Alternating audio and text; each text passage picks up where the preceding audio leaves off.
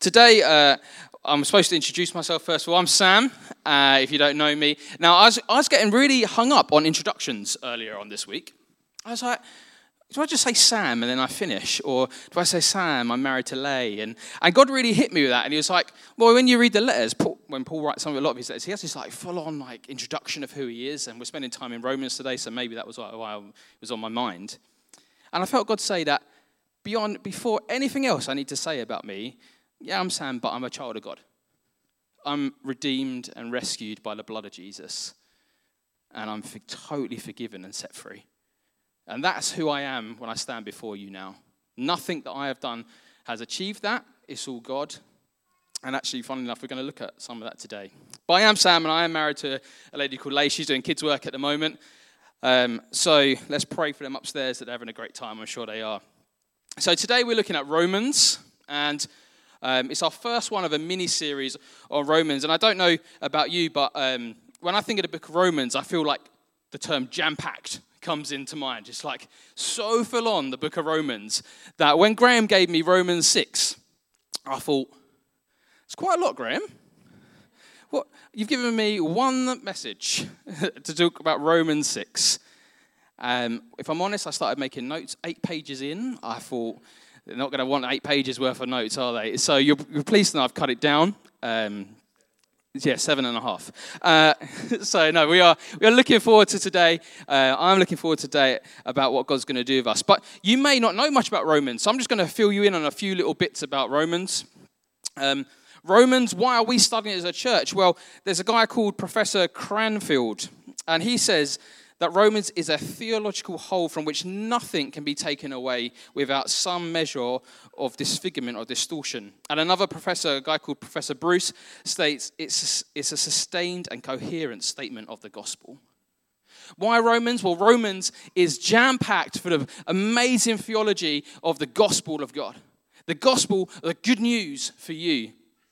It's got a great message of unity, that as Christians we need to live together in harmony and holding on to key theological truths about who God is and his amazing, amazing love and sacrifice for us. But also, there's an aspect of Christian living when we read Romans. We can see there's Paul instructing us again on how to live. And finally, even though it was written thousands of years ago, it's so relevant for us today. I don't know about you, but I look at the culture around me, and there's draws to do so many different things. There's draws for me to be tempted to be in some way. We've heard some of them today already. To be condemned. I don't know about you, but when I look at the world around me, there's such a cancel culture. You do one thing wrong, you're condemned for life. Romans doesn't have that message. Romans doesn't have that message at all in the slightest. When the world says you're condemned, Romans says there's no condemnation. Well, Romans says that you're not condemned in any way in Christ Jesus. You're forgiven, you're set free, you've got a new master, and that's what we're going to look at today in Romans 6. But who wrote Romans? I'm sure some of you know this already. It's Paul. And you might, if you're anything like me, you might like to know what kind of was going on in his life at the time or where he is. If you're interested in what's going on in his life, it's around Acts 20, they think they're kind of placing Romans. So they think he's in Corinth at the time when he's writing it. And we kind of know this because he mentions 3 places he's going to go to. The first is he wants to visit Jerusalem. And then he says, I'm going to come to Rome, where he's writing. And the last he says is where he's going to go where Christ isn't known yet, and that's Spain.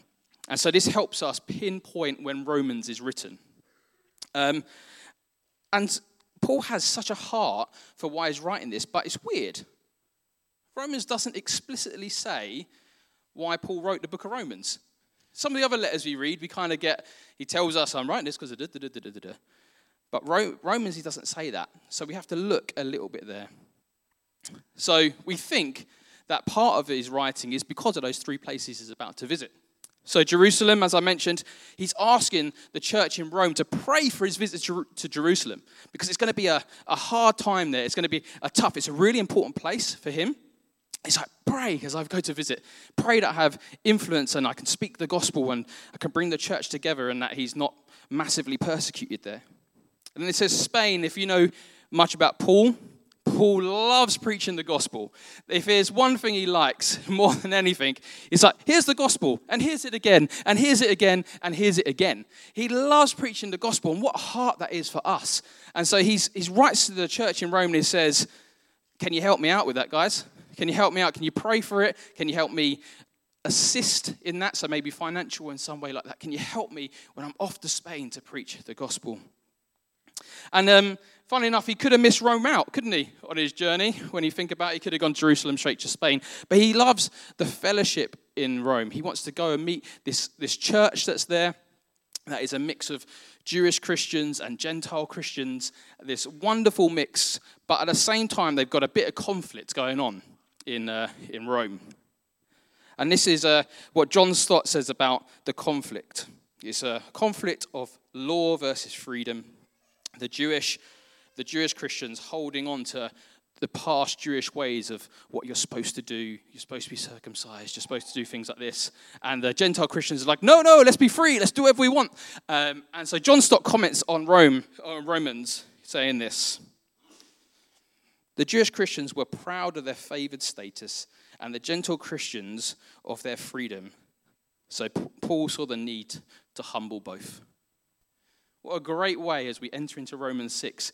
Now, in the context of this passage that we're going to be looking at today, is because there's these two sets of Christians that are in one church, house churches, holding different theology.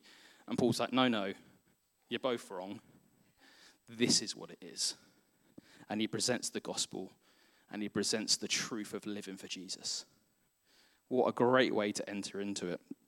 Just before we pick up Romans 6, there's the end of, just so you have context at the end of Romans 5, essentially he sums up the gospel in the most beautiful way. So he's given the message of Jesus, that we're forgiven by the blood of Jesus, we're set free, we're raised from the dead, and then he enters into Romans 6. Now, I was thinking about this, and if you've got two opposing views, you've got the Jewish Christians and you've got the Gentile Christians holding very different things. When you read the bit in Romans 5, there's essentially, I'll read it to you actually, might as well. Romans 5, verse 18 to 21. Consequently, just as one trespass resulted in condemnation for all people, so also one righteous act resulted in justification and life for all people. For just as through the disobedience of the one man the many were made sinners, so also through the obedience of one man the many will be made righteous. The law was brought in so that the trespass might increase, but where sin increased, grace increased all the more, so that just as sin reigned in death, so also grace might reign through the righteousness to bring eternal life through Christ Jesus our Lord. And I don't know about you, but if you've got these two opposing views, you've got the Jewish Christians being like, let's live in the law. You've got the Gentile Christians being like, let's do what you want. You can imagine, they're both going, yay, we're justified. Yay, we're forgiven. And the Jewish Christians go, oh, well, wait a minute. What did you say about the law? What did you say about the law? It brings trespass. It brings us into problems. He's like, imagine going, come on, Paul. You were Jewish. What? You love the law. What are you getting rid of your life for? And I kind of feel like you got the Gentile Christians kind of celebrating. See, you told you we were right. It was all about the freedom. But the joy of Paul, as you read what John Stott said, is the letter doesn't finish there. The letter enters into chapter 6, which Bar is going to come and read for us.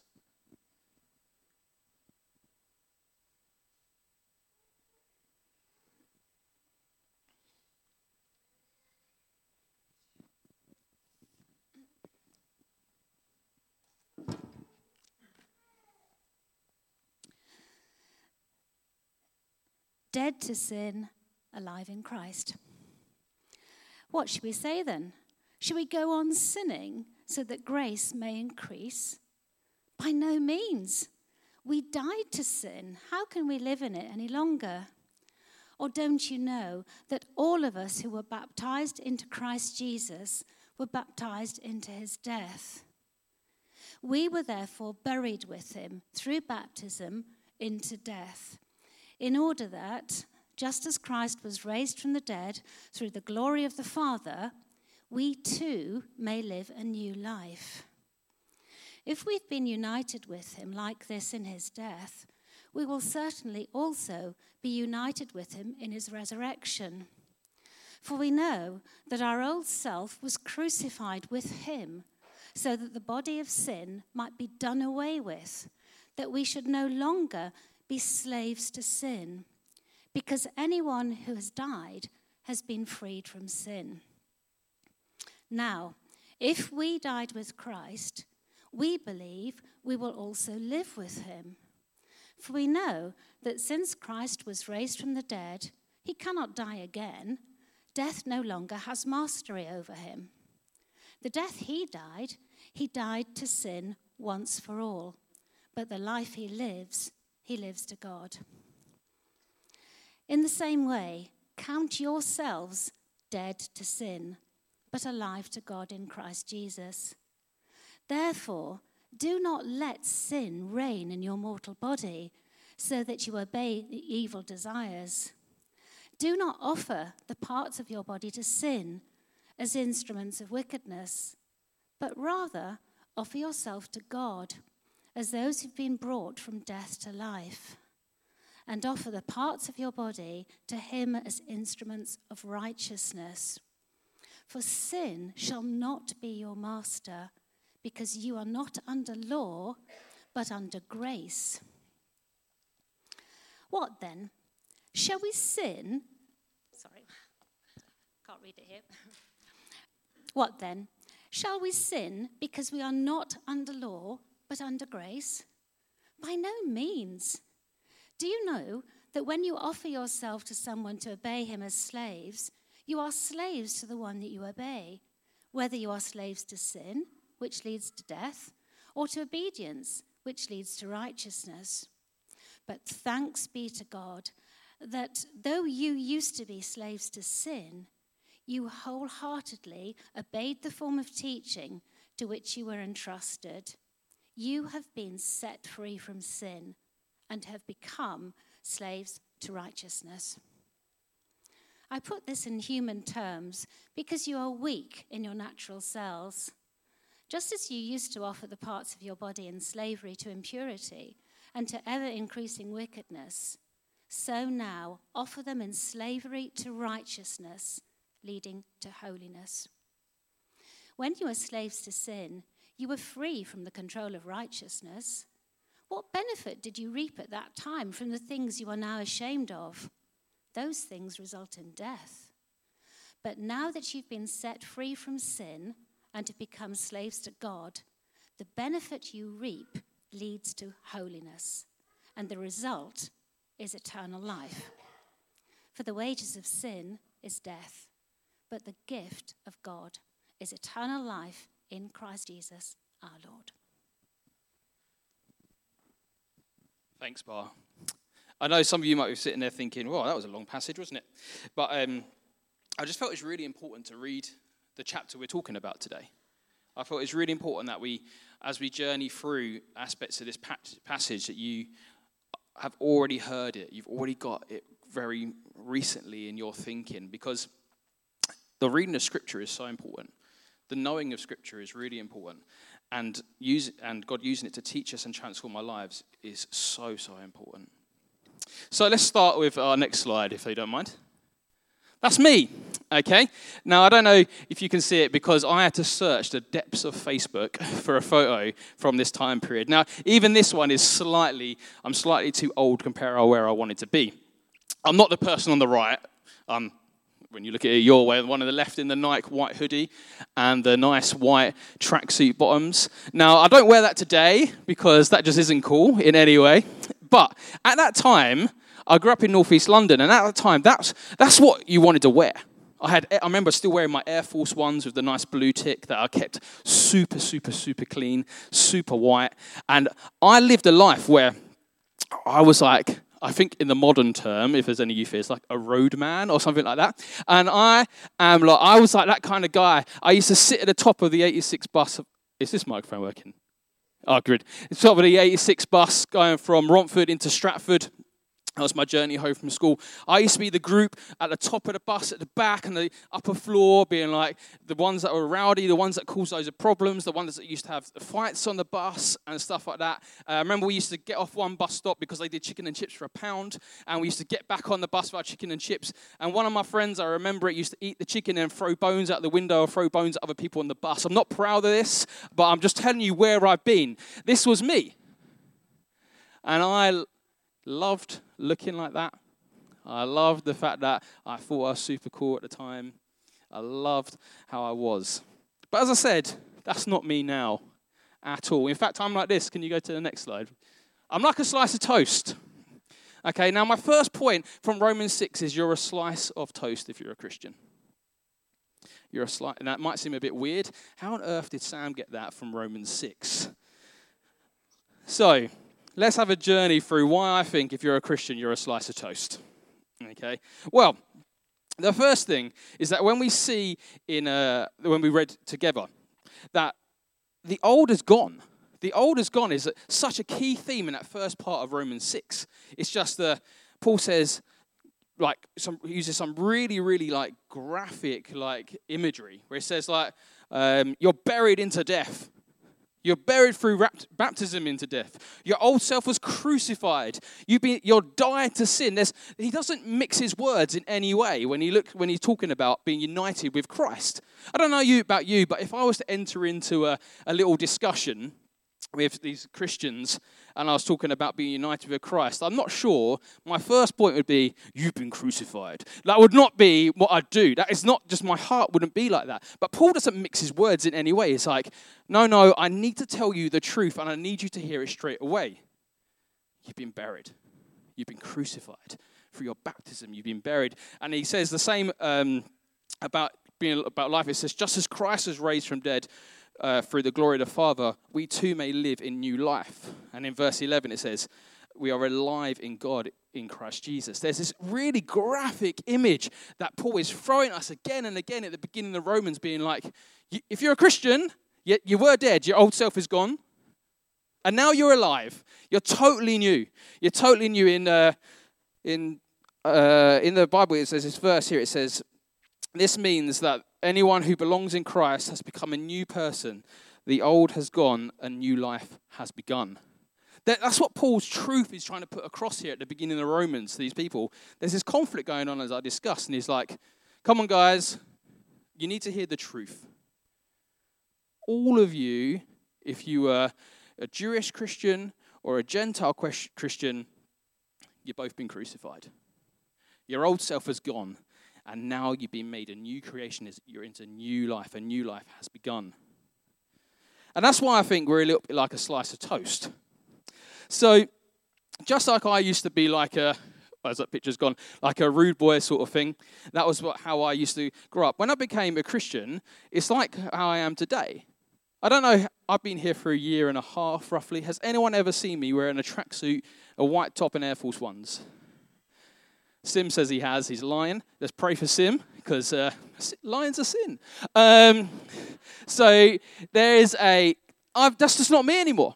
That's just not me in any way. I wouldn't dream of wearing that again, because that's not who I am. I've changed. And just like a piece of toast used to start off as a slice of bread. I don't know about you. Has anyone ever tried to get a slice of toast back to a slice of bread? That's not possible, is it? It's not possible. It once was a slice of bread, and it's been made a new thing into a slice of toast, and it can't go back. It can't go back to being a slice of bread anymore, because it's totally new. It's totally new. It's a new thing. It's toast. Who would have thought on a Sunday morning you would have come and heard someone talking about toast this much and this passionate about toast? But I love that analogy. I love the fact that I was bread, and now I'm toast. That doesn't sound too great. I'm toast. I love it. I love it. And just like Paul uses this graphic imagery of you were crucified. You're dead. You're dead to sin. You died to sin. Through your baptism, you were buried. And he comes back and now you're alive in God. Humanly, death is the end, isn't it? There's a certainty in death. You can't go back. You can't go back. And that's what Paul's saying here.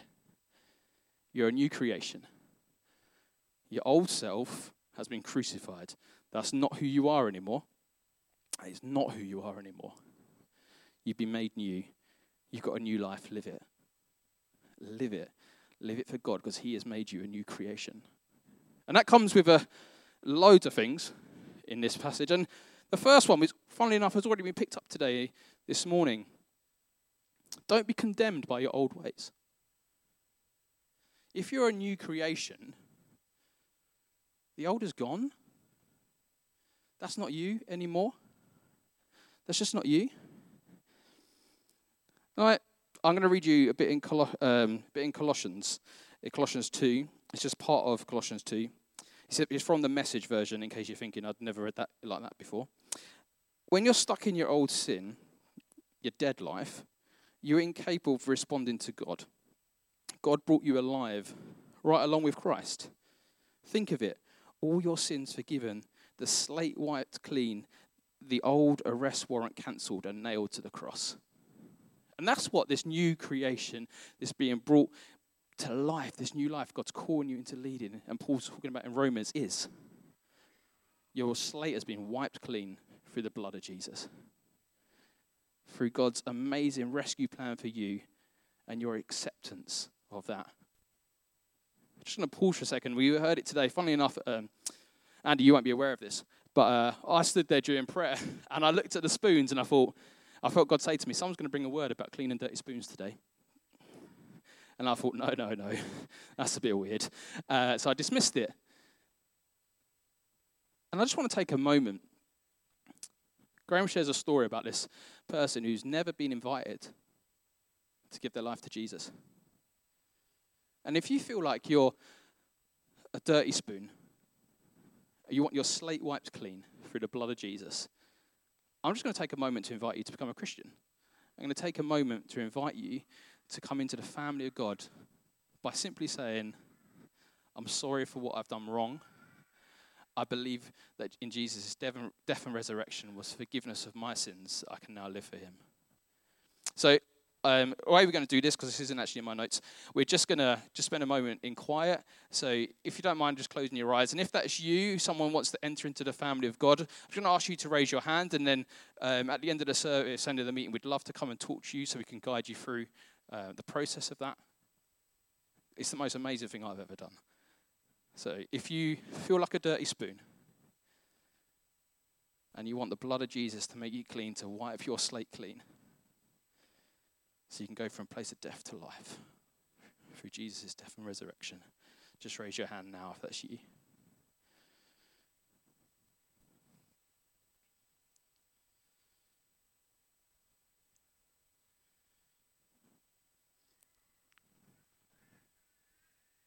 Father, we just thank you that you sent your son Jesus down on a cross for us so that everything that we have done wrong can be forgiven, that we can be set free from the master of sin, and that we can live for you, and that we're in relationship with you for eternity. Father, we just pray anyone who's responding now with hands or hearts, God, that you you come rushing in and show them your love. And we pray this all in your name. Amen.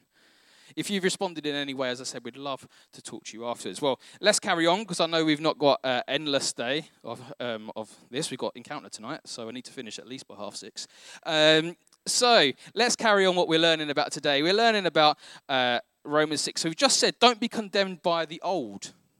Your slate has been wiped clean. And that's what Paul's getting at here. He's like, you're new, live in a new way. And I just felt like there was people here today that look at your past life before you became a Christian, and you write yourself off. You're like, I did this, I did that, I mucked up in this way. God could never use me because of what I did in like this or this area. And God just says, no, that is not true. That is the lies of the enemy. I've made you a new creation. I love you. I forgave you, and I forgive you again and again and again and again. He says, don't be condemned, because there's no condemnation in Christ Jesus. And the second way, I think, thing we can learn from this is that don't follow the pattern of the old. So we look at the Jewish Christians, and they're wanting to live in their Jewish law. even though they've become Christian.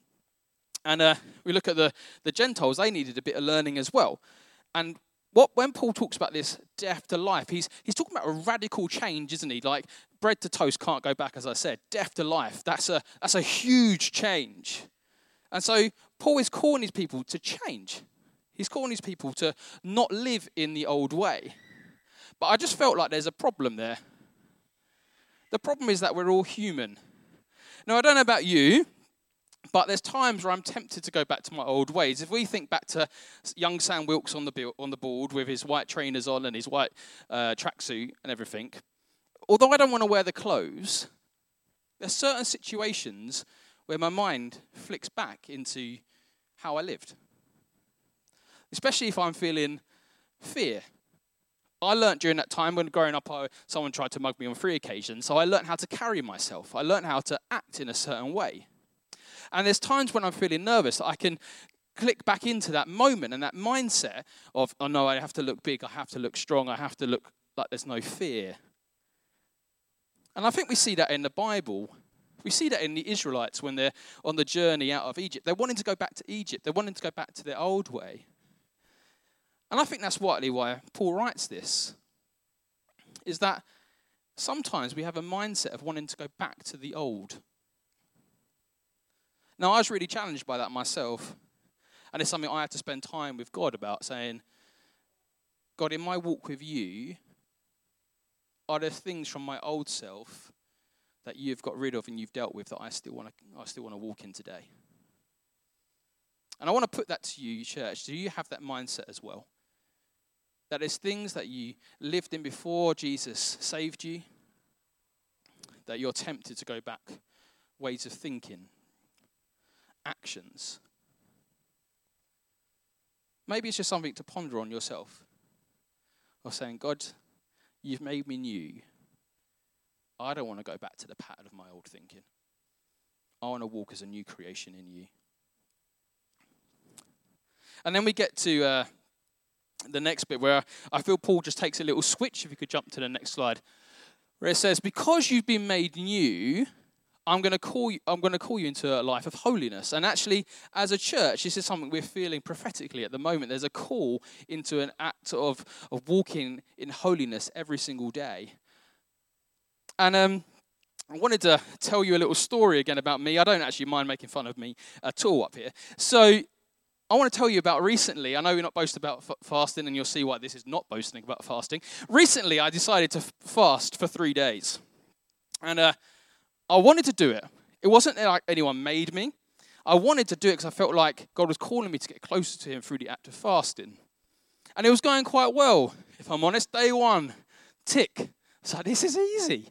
Why does anyone moan about this? And then day 2, I started smelling food. And that's really food that wasn't there. I could smell it. I got home to Leigh and I said, Leigh, I smelled a burger today. That wasn't there. I'm so hungry. I want this burger. But I kept going. And then I spoke to Graham. We had a meeting and he offered me some food. And I said, sorry, I'm fasting. I think he took delight in that. But that's okay. And then he gave me some amazing advice. He said, when you finish, don't have a McDonald's. Because he said, you'll be unwell, because your body won't be used to it after 3 days. I thought, thanks, Graham, that's good advice. Day 3 finished. I'm driving home. Oh, there's McDonald's, I see. I pulled into McDonald's, and I got a McDonald's. I was so hungry. Out came the Big Mac. I literally devoured this food. And I was like, Graham was wrong. I felt fine. Graham, you weakling. I was like, this is so good. And then I got home and it hit. The food hit me. My body was not ready. I ran to that toilet. I was so unwell. It was unreal. And I feel my story of fasting like that is sometimes how my walk with Jesus can be like. I know you're not going to get it just yet, but I'm going to explain why I think it's like that. See, the message of the cross, the message of Jesus doesn't finish at the cross. The cross is the pinnacle where we are set free and saved and we are redeemed. But God doesn't just say you're saved and we're done. When we're saved, we're called into a life of relationship with him, that we walk daily with him. I was hoping to have the other mic so I could do this a bit easier. But sometimes I think we think that this harms our life, earthly life, and this arm is our heaven when we die. And like when we die, we come spend forever with him. But that's not what the Bible says at all about becoming a Christian. Becoming a Christian is more like this, if I could hold my arms properly. So it's like this. We're doing life. God's always with us, but then we accept life and we accept Jesus, and he enters into a relationship with us for the rest of our earthly life and then for eternity. And I think that's what the message that Paul's saying here when he's calling us to a life of holiness. He says, You've been crucified, you've been made alive, and there's a really cool verse that says, now live a new life. Now live that new life. Because we're now in relationship with God. So he calls us into something new. And I felt like the reason why God put this on my heart for us today is because God is calling us back to his first love. Back to our first love. We had a prophetic word quite recently as a church of God calling us as a church back to the first love of Jesus. Falling in love with him again. Yes, running programs, but programs not being the main, but the presence of God being our centrality for who we are and how we live. And I think we see that in Romans 6. I don't read Romans 6 and read, Paul says, run a mums and toddlers group. I don't see that. Not that that's wrong, because I love our toddler group here. That's why I chose it as an example. Paul doesn't say that. He says, live a new life. Live one that is totally for God. And I just saw that when I was just weighing this up with God in preparation for this, I just felt God remind me of that story in the Gospels of the prodigal son. And as we enter into learning now about a life of holiness, that image of running back, coming back to the Father and the Father running to you to wrap his arms around you, is where we're going to journey from today. Just like my fasting story. I didn't do it because I felt I had to. I did it because I felt God called me into a closeness with him through that act. And it worked. I did feel close to him during that time. So as we enter into this journey of living a holy life, I really feel God wants to have a mindset. We don't do it because we have to. We do it because we want to. Because of his amazing love for us. And how when he redeemed us, we just said, yes. Yes, I live for you.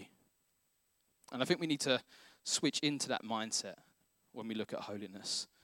I don't know about you, but there's times when I live my life going, I can't do this sin, or I can't do this thing because God doesn't want me to do it, and I can't do that. But I feel like God has said to me, you need to switch your mindset in this, Sam. You don't look at these things and think you can't do it. Divert your eyes to Jesus and focus on him and live for him. And as Paul calls us into a life of holiness, that's what we need to do. We need to be living for him in that way. And we see in Romans 6, again and again, Paul uses this term, united with Christ. And that's who we are. We're united with Jesus in Jesus' death and resurrection. And in Romans 6, we also see, it says that we're no longer slaves to sin. Our master has changed. It's totally changed. It talks about we were mastered by sin and now we're slaves to God, which is an interesting term in itself. Sin is no longer your master. And as we said before, I'm a true believer in that when you become a Christian, you do a transformation from a sinner to a saint. Now, I'm not saying that you don't sin, because I sin. I would be the worst preacher ever if I stood up and said, I don't sin because I'd be lying to you. I sin, I muck up. But when we look at the term saint in the Bible, it says saint basically means someone who's been made holy and set apart. And that's the church, we've been made holy and set apart. And I think when we shift our mindset into that, we're saints who get things wrong, rather than we're sinners. We move from a place of condemning ourselves to knowing who we are in Jesus and striving to live for him. Now, that doesn't mean in any way we negate the fact we sinned and the fact we do sin. But it's just a shift in the mindset of that. And finally, who we are certain. We are certain for eternity. It says in verse 22, it says, "But now you have been set free from sin and you've become slaves of God. The benefit you recap leads to holiness, and the result is eternal life." So when Paul's talking about a holy living here, he roots in eternity with Jesus. So when we live daily for him, our thinking and actions need to be rooted in the eternity of Jesus, that definite truth that we will be with him forever, and he's with us now. And as we come to a close, we just got a couple of verses to look at just to finish. And it's when Paul talks about how we effectively live this holy life, knowing that we are made holy, we've been set free from sin. And there's this great phrase in verse 17, and I think I've read Romans 6 quite a lot of times, and I've kind of skipped past this. So Romans 6 verse 17, at the beginning of it says, "But thanks be to God." And God just really hit me with that phrase. It's not even the whole verse. It's just the first part of that. But thanks be to God. And I felt like when Paul's writing this, he uses that phrase because when we live a life of holiness, we're called into a life of praise. But thanks be to God. That's with our worship. That's with our sung time. That's with our lives. That's every part of us needs to have a thankful heart. A thankful, thank you, Jesus. And Brian preached on part of this last week when he did the examine. There's an aspect of gratitude. We need that heart position of a life of holiness. It's a life of praise and thanks to God because there's always something to be thankful for. There's always something to be thankful for, no matter our situation. The second aspect I think Paul touches on here is obedience. He says that we've gone from becoming a slave to sin to a slave to God and a slave to righteousness. Verse 13 says this, "Do not offer any part of yourself as a sin or to sin as an instrument of wickedness, but rather offer yourselves to God." And verse 18 says this, "You've been set free from sin and have become slaves to righteousness." So if we were a slave, and Paul's calling us into this life, a slave to God is quite a weird concept, I think. I don't know about you, but slavery has quite a negative connotation in my head when I think about it. But then when you look at the word slave, and Paul talks about this as well, a slave realistically means to wholeheartedly give yourself over to something or someone. And so, when we're slaves to God, it means we're obedient in every single aspect of our life. Whereas once sin mastered us, we've now been set free. And we live for him. We live in obedience. And there's a thing in rugby, I was talking to Leigh about it, that if you want to walk in a life in a certain way, learn a new skill, they say in rugby you have to do it at least 1,000 times before it becomes second nature. So you practice the drill again and again and again and again until it becomes second nature of how you do it. And I think that's what our life with Jesus can be like. We're going to muck up, but we need to practice obedience again and again and again and again until it becomes second nature to us. So as I draw to a close, God is calling us into a life of holiness. Not because it's a chore. It's because of what he's done. The old has gone. The new has come. He's calling us into a place of praise and obedience. And a perfect example of that is Jesus. In Romans 6 verse 10, it says this. "The death he died to sin once for all, but the life he lives to God." How amazing for that for us. I want to be a person who does the end of that sentence. But the life Sam lives, he lives for God. And I just want to leave you with that challenge today. That call to holiness as the band comes up to pray, to worship last time. God is calling us to live out that verse. You can put your own name in it. But the life Sam lives, he lives for God. What a challenge that is for us today. And we're going to worship together in a moment. I'm just going to pray. But if anything from today, any of the words or anything I've spoken about today has touched you, we'd love to spend some time with you today, praying about it, talking things through with you. But yeah, I'm going to pray, and then we're going to worship together. Father, we thank you that you love us. We thank you that you have set us free from sin. Sin is no longer our master, and you call us into a holy living, day by day, moment by moment. And God, we just pray for all of us here that we use that verse as our walking march each day. That I will live for you.